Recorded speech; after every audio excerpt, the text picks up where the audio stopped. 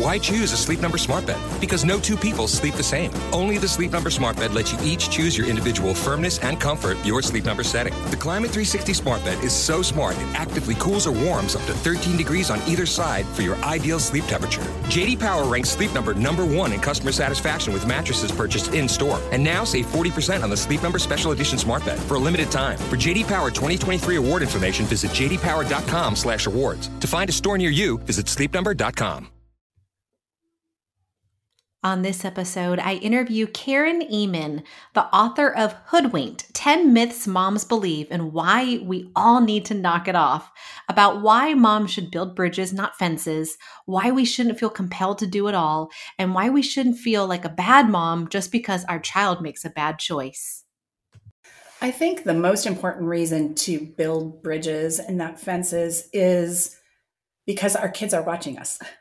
They're watching us and they're learning from us about kindness and tolerance and loving people who think differently than you.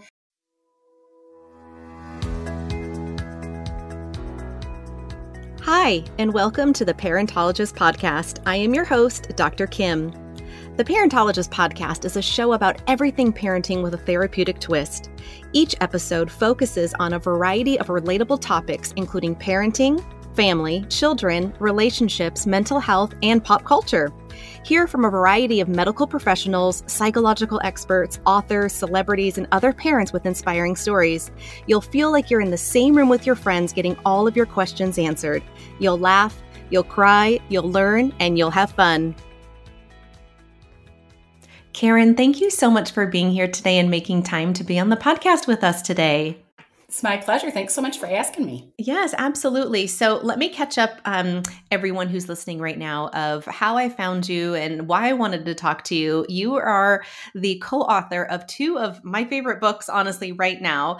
One of them is a journal I've had for years that I continually go back to. It's called Pressing Pause: 100 Quiet Moments for Moms to Meet with Jesus. And I just absolutely love the little anecdotes and stories that you have for each of the lessons. And then there's prompting questions that really make you think and really also make you take action as a mom on, how to live your life, priority-based, values-based, things like that.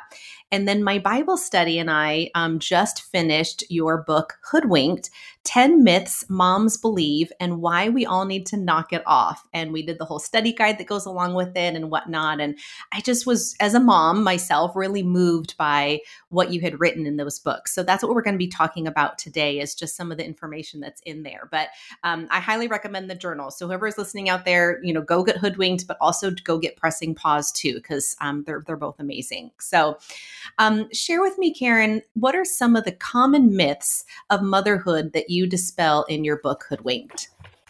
Well, the book includes 10 of them, but I'm just going to hit like 3 or 4 that I think are the ones I've dealt with the most in my life and the ones that I see other moms dealing with. And the first one is this myth that I can do it all at once. We think that we can do it all. We do. We do, don't we? Yeah. Work, volunteer, raise our kids, grind our own wheat, whatever it is, make our own sourdough bread. And that's really a myth. You can't do it all at once.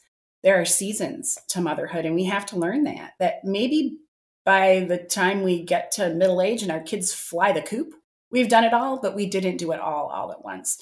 That's a big one that I see moms get hung up on.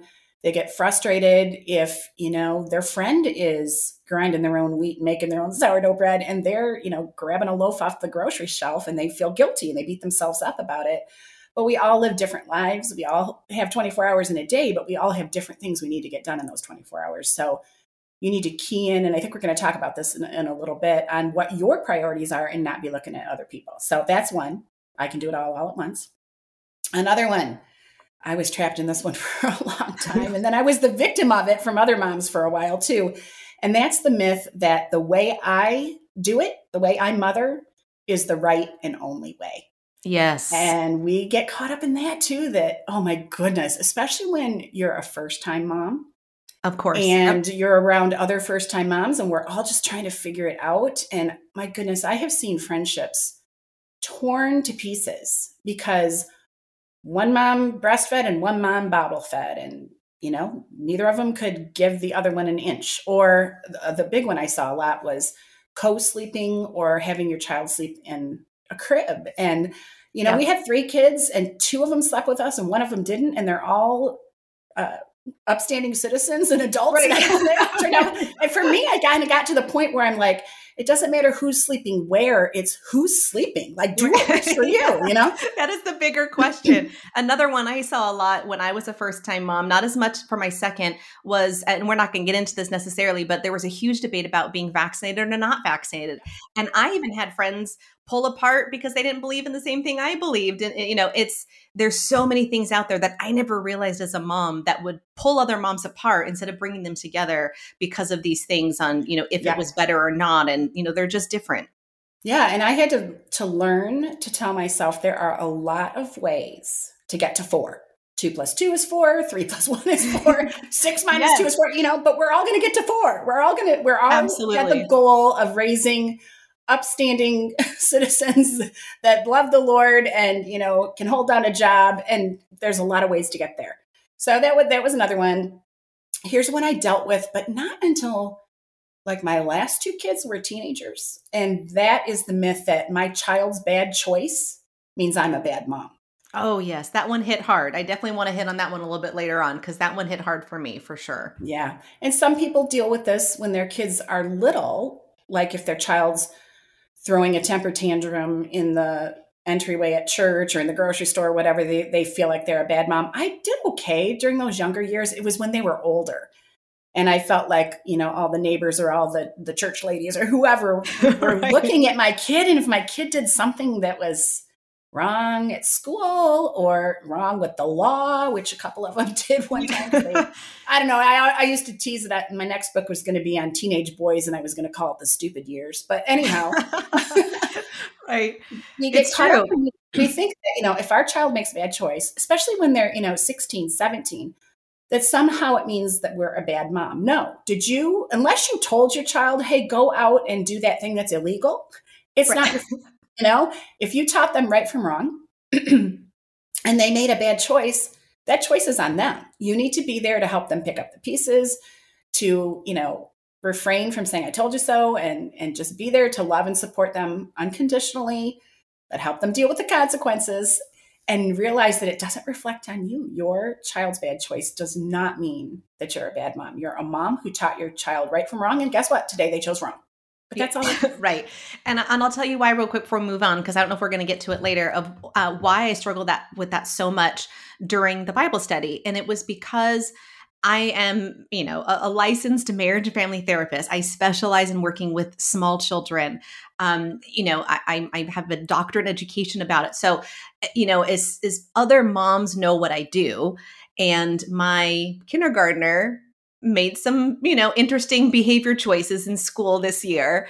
And I just felt the parents' eyes, just the other moms just staring me down, like, because they know what I do. And I'm someone who helps other kids with behavior. Yet my own child was acting out behaviorally in a way that I was thinking, oh my gosh, not only as a mom did I think that was reflecting me as a mom, but also as my profession, my therapy, because this is what I do for other kids, yet my own child isn't behaving very well. And it hit pretty hard a few times where I felt really, I guess, embarrassed, ashamed, disappointed. All those feelings came to me, and it took me a while to get out of it, and saying that I do the best I can, and he's still going to act the way he acts for whatever reason. But, it doesn't make me, like you said, a bad mom or even a bad therapist, right? Right. Exactly. But you're right. You kind of feel like all eyes are on you. Yep. So everybody's got to toe the line. I felt that often. And then the last one I'll hit just quickly. The myth is this, and I think more full-time moms who don't work outside the home struggle with this, but it's the myth that I am just a mom. Right. And I hear people say that when they're, what do you do? I'm just a mom. Well, no, that's a pretty important role that you play. And if you're doing it full-time and right now you're not working outside the house, it doesn't mean that you're less than. It means you're choosing to focus. If you can, you don't need the financial benefits of working outside the home. You're choosing to focus your energy and your time on raising your own child, and it makes me just so puzzled why we can look at, say, a teacher who teaches preschool and has 20 kids and is pouring her life into those 20 kids full time and think that is a worthy cause. But when you're doing it to your preschooler by yourself, it's not. Like, how can it be a worthy cause for that person, but not for you? So if you're in a season where you can't work outside the home right now, or you've lost a job, or whatever, don't ever think I am just a mom. That's just as important as a mom who works. Yes, absolutely. I'm glad you hit on that one too, because I definitely hear that a lot from other moms, because I have little ones still, and a lot of them do stay at home, and you hear them say that sometimes, or it's just an awkward conversation sometimes, when you're asking, oh, do you work? Do you not work? And still that goes back to your first point of almost, feeling who's the better mom, the one that's working and is, Right. I don't know, helping, bring income into the home, or is it the mom that's, sweating her palms because she's doing 100 things at home for the family because she stays at home, but she's still working just as hard. They're just different roles, but They are. that definitely comes up too sometimes of, comparing yourself, right? Comparing yourself to other moms and maybe not feeling inferior or not, because of whatever role that you have. And like you said, Yeah. there's seasons I have stayed at home and have fully stayed at home. There's seasons I've worked full time outside the home. And there's other times I've worked part-time outside the home. And now I'm working part-time to full-time, depending on the day, it feels like, inside the home, So I've had different roles, and I have felt fulfilled in all those roles. They're just very different. Yeah. And it can get awkward when people ask you, oh, do you work? And Yes. I learned when my kids were really, really little, and I was a full-time mom. I mean, and we were living on a budget so tight it squeaked. If our kids had been in public school, they would have gotten free lunch. It wasn't like we were living on one income because my husband made so much money. He didn't. But I learned to say, when people would say, oh, so do you work? I would say, oh, honey, all day long. Like the only time my fanny hits the sofa is to nurse the baby. Yeah, I work. Still work. You mean, do I get a paycheck? If that's what you mean, no, I don't get a paycheck. I do it for free. That's what I would say. Exactly. Exactly. And like I said, when you're sitting on that couch breastfeeding your baby or feeding your baby for, in any way, shape, or form, that's still work, right? I mean, you're not just sitting on the couch, relaxing and, getting a spa treatment. Like you're working still, and you're working throughout the night, in the middle of the night when you're feeding your child and whatnot. So, Yes. Let's go a little bit back to, trying to do it all. I love what you say in your book. Ask yourself, am I called instead of am I capable? So how should we, or how are we going to know if we're called versus am I capable? How can we discern that? And how should we prioritize our values, our goals, our purpose, and our time? What are your suggestions that you write about in your book? Yeah, I call this the curse of capability, that so many people just think, oh, she's a mom, especially if you're a mom that's not working full time. Maybe you're only working part time, or you have a side hustle that you do in your home, or you're a full time mom. They think you just have all this time on your hands, and that you can do all of these things. And I call it the curse of capability. We moms are so capable of doing so many things, and people know that about us, and so they tend to ask us to do a lot of things. And instead of us really saying, I need to take 24 hours to pray about it, talk to my husband about it if you have one, and really think, is this my call? And if we don't do that, we just find yes rolling off our lips because we want to have that person like us. We don't want to disappoint him, whatever. And then we get overburdened. But I remember a mentor of mine saying to me once, when she saw me as a young mom taking on so many responsibilities. I mean, there was no room left on my plate. It was so full. And I thought every time somebody asked me to do something, that I was just so clever that if I rearranged everything on the plate, somehow I could make it fit. I didn't actually like a little Tetris game, right? Yeah, like I didn't actually think about removing anything from my plate to take on the new responsibility. But she said to me this, and I'll never forget it. She said, Karen, every need is not necessarily your call.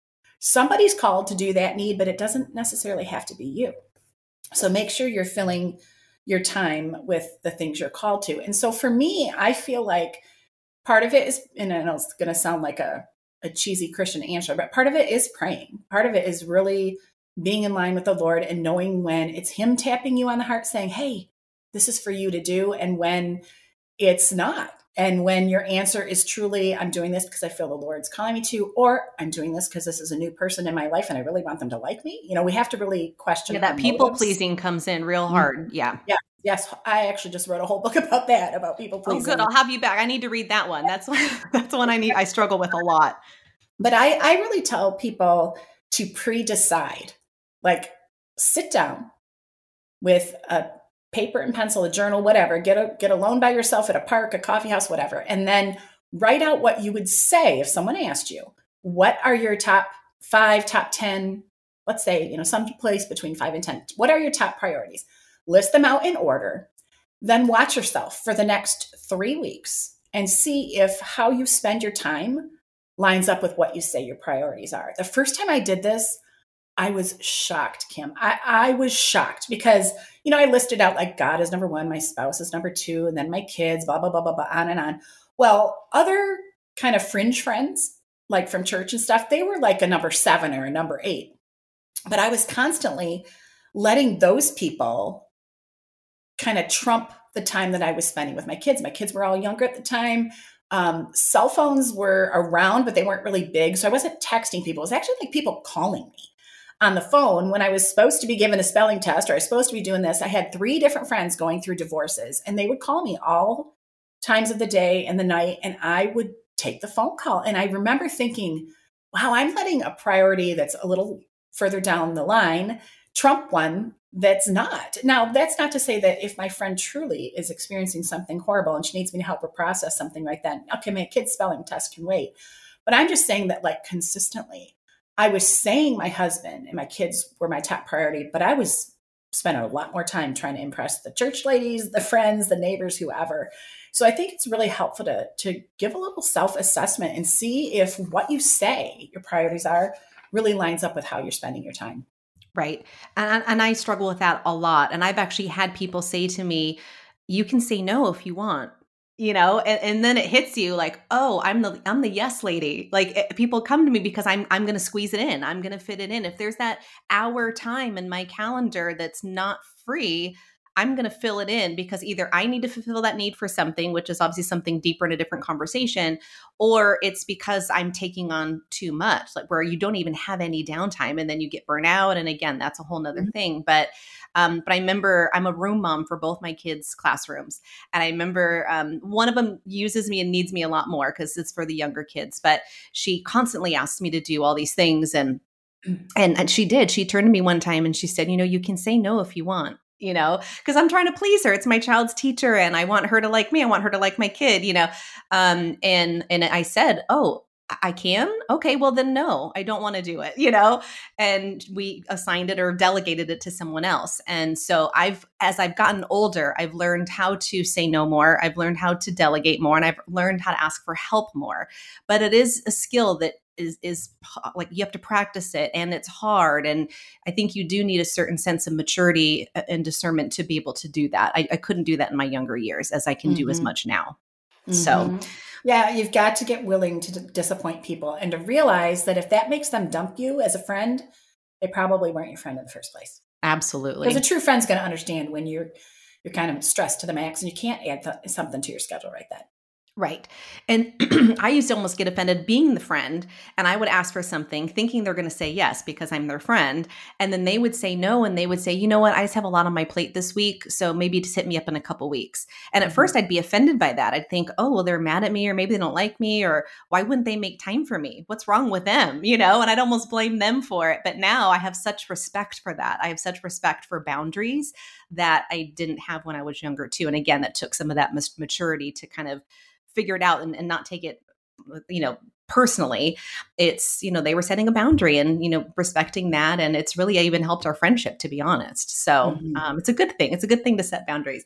We're going to take a quick break and then come right back to talk a little bit more about how to press the pause button and how to encourage moms to build bridges and not fences. We'll be right back. Why choose a Sleep Number smart bed? Because no two people sleep the same. Only the Sleep Number smart bed lets you each choose your individual firmness and comfort, your Sleep Number setting. The Climate 360 smart bed is so smart it actively cools or warms up to 13 degrees on either side for your ideal sleep temperature. JD Power ranks Sleep Number #1 in customer satisfaction with mattresses purchased in-store. And now save 40% on the Sleep Number Special Edition smart bed, plus free home delivery when you add an adjustable base. Ends Monday. For JD Power 2023 award information, visit jdpower.com/awards. To find a store near you, visit sleepnumber.com. Karen, in your book, you encourage moms to build bridges and not fences. We talked a little bit about this earlier on. Why is it more important for moms to connect with others instead of compete or judge? There is so much out there that, that the pressure, especially now with social media and things like that. How can we stop this cycle? What is your advice? I think the most important reason to build bridges and not fences is because our kids are watching us. They're watching us and they're learning from us about kindness and tolerance and loving people who think differently than you. And it's really kind of a countercultural thing when you think about it, because so many people, if they don't agree with somebody politically or with how they school their kids, or, you name it, fill in the blank, they treat them kind of in a snarky way. Maybe they're I'm just trying to think, not so much sarcastic, but kind of like caustically sarcastic at them. If they don't really want to have an honest conversation, they'll just make these little offhand comments, whatever. We just see it so much, especially on social media.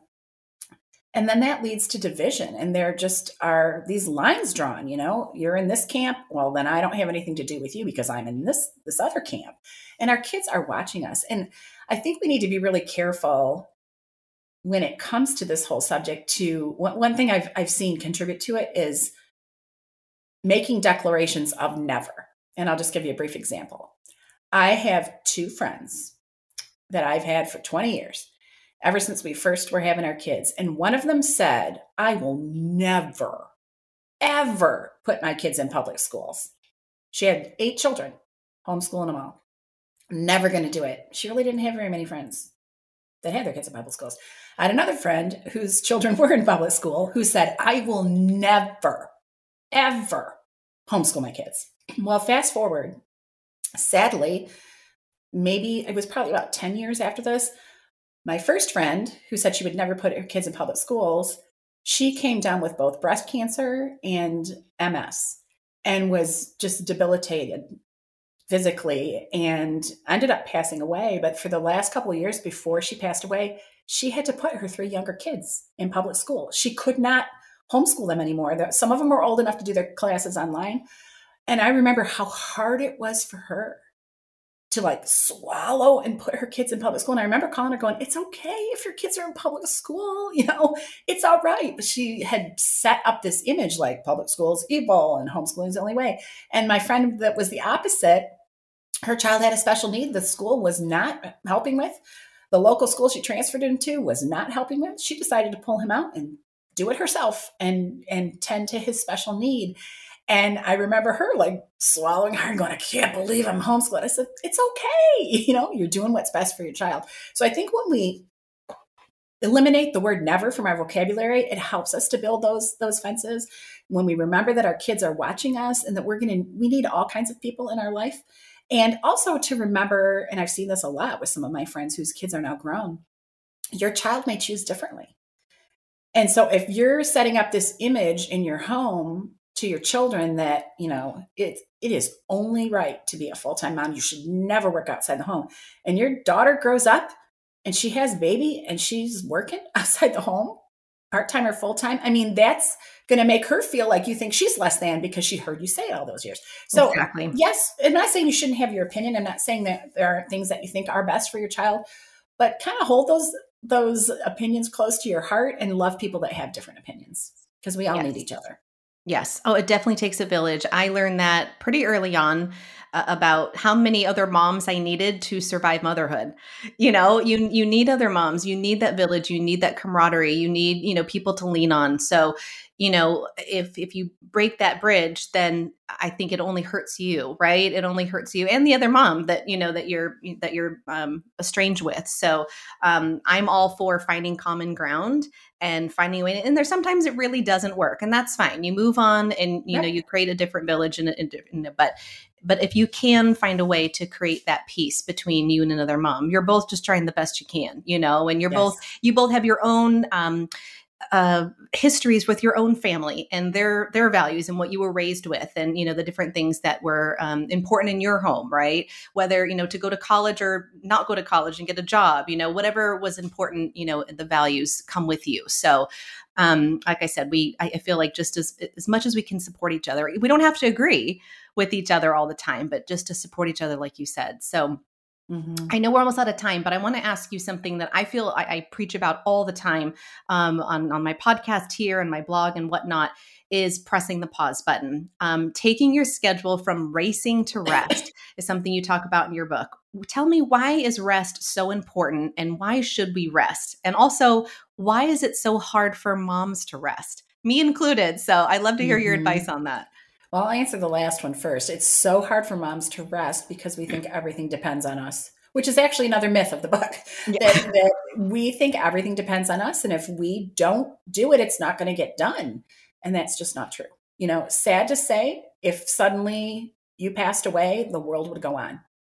Somehow things would get done in your circle of friends, in your, homeschool life, in the PTA, whatever it is, with your kids. Somebody would step up and take over what you're doing. So don't think that you're indispensable and that everything depends on you. That keeps us from resting. And two, I think we have a wrong view of rest. We think rest just means being lazy and ceasing.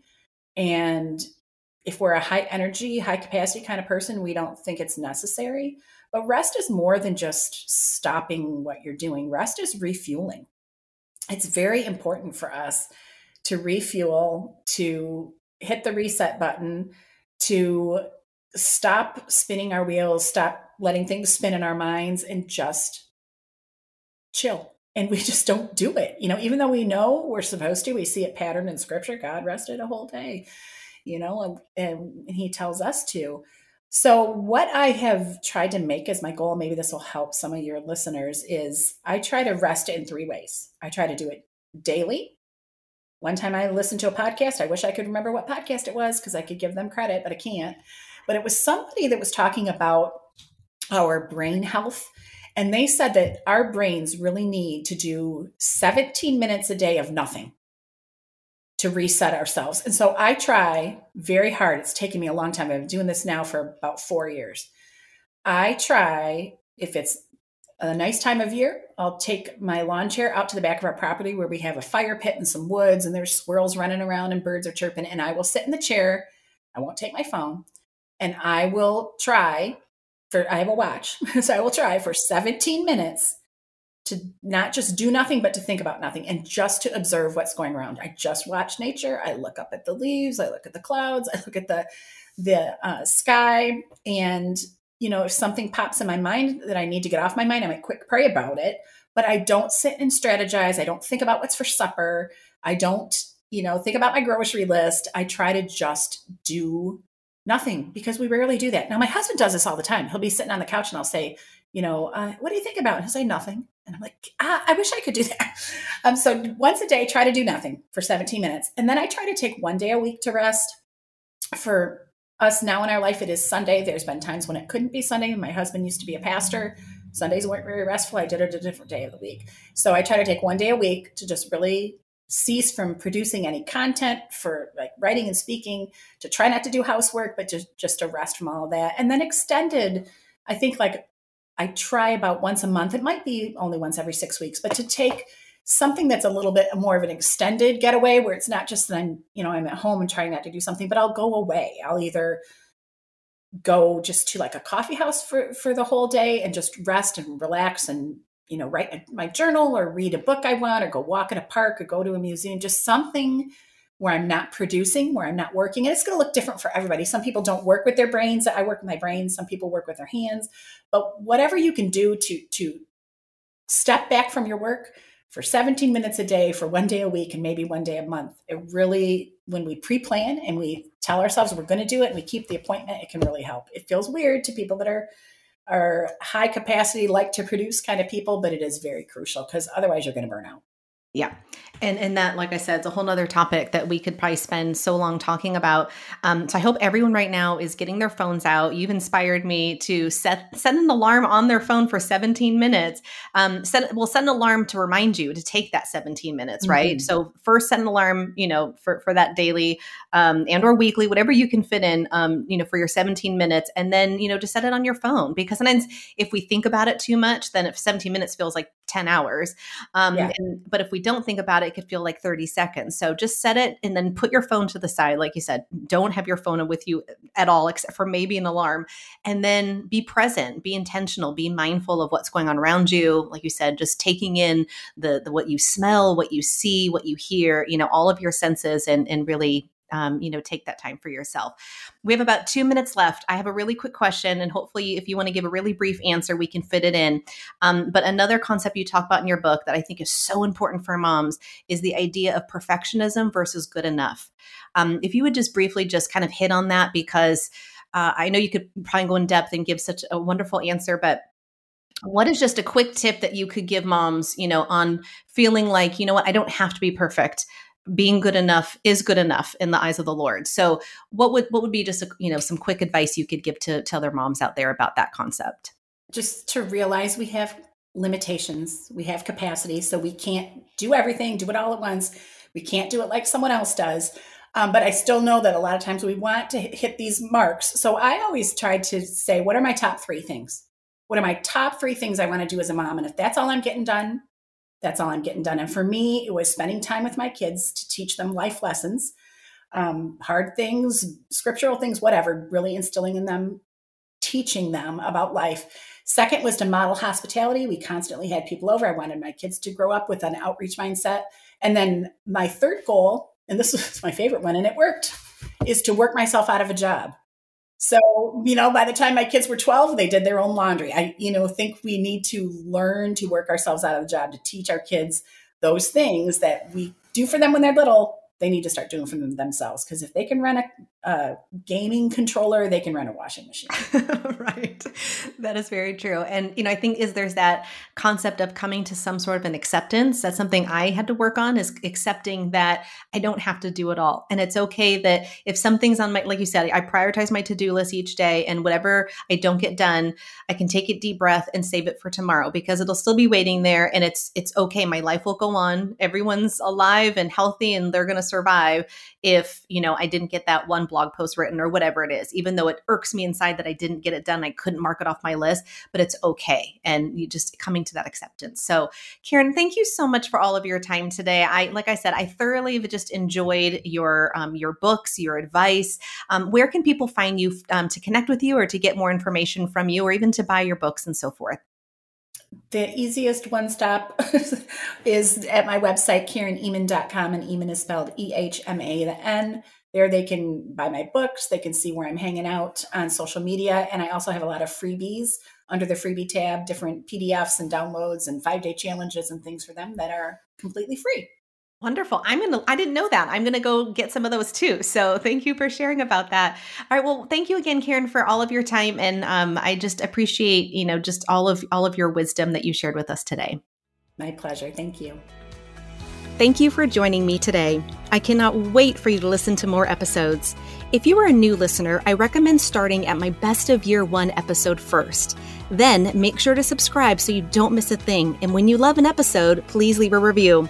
And if you want to stay connected between episodes, please visit me on social media at The Parentologist and on my blog at theparentologist.com. This podcast is not intended to be a replacement for therapy. If you or someone you know is in crisis, please call 911.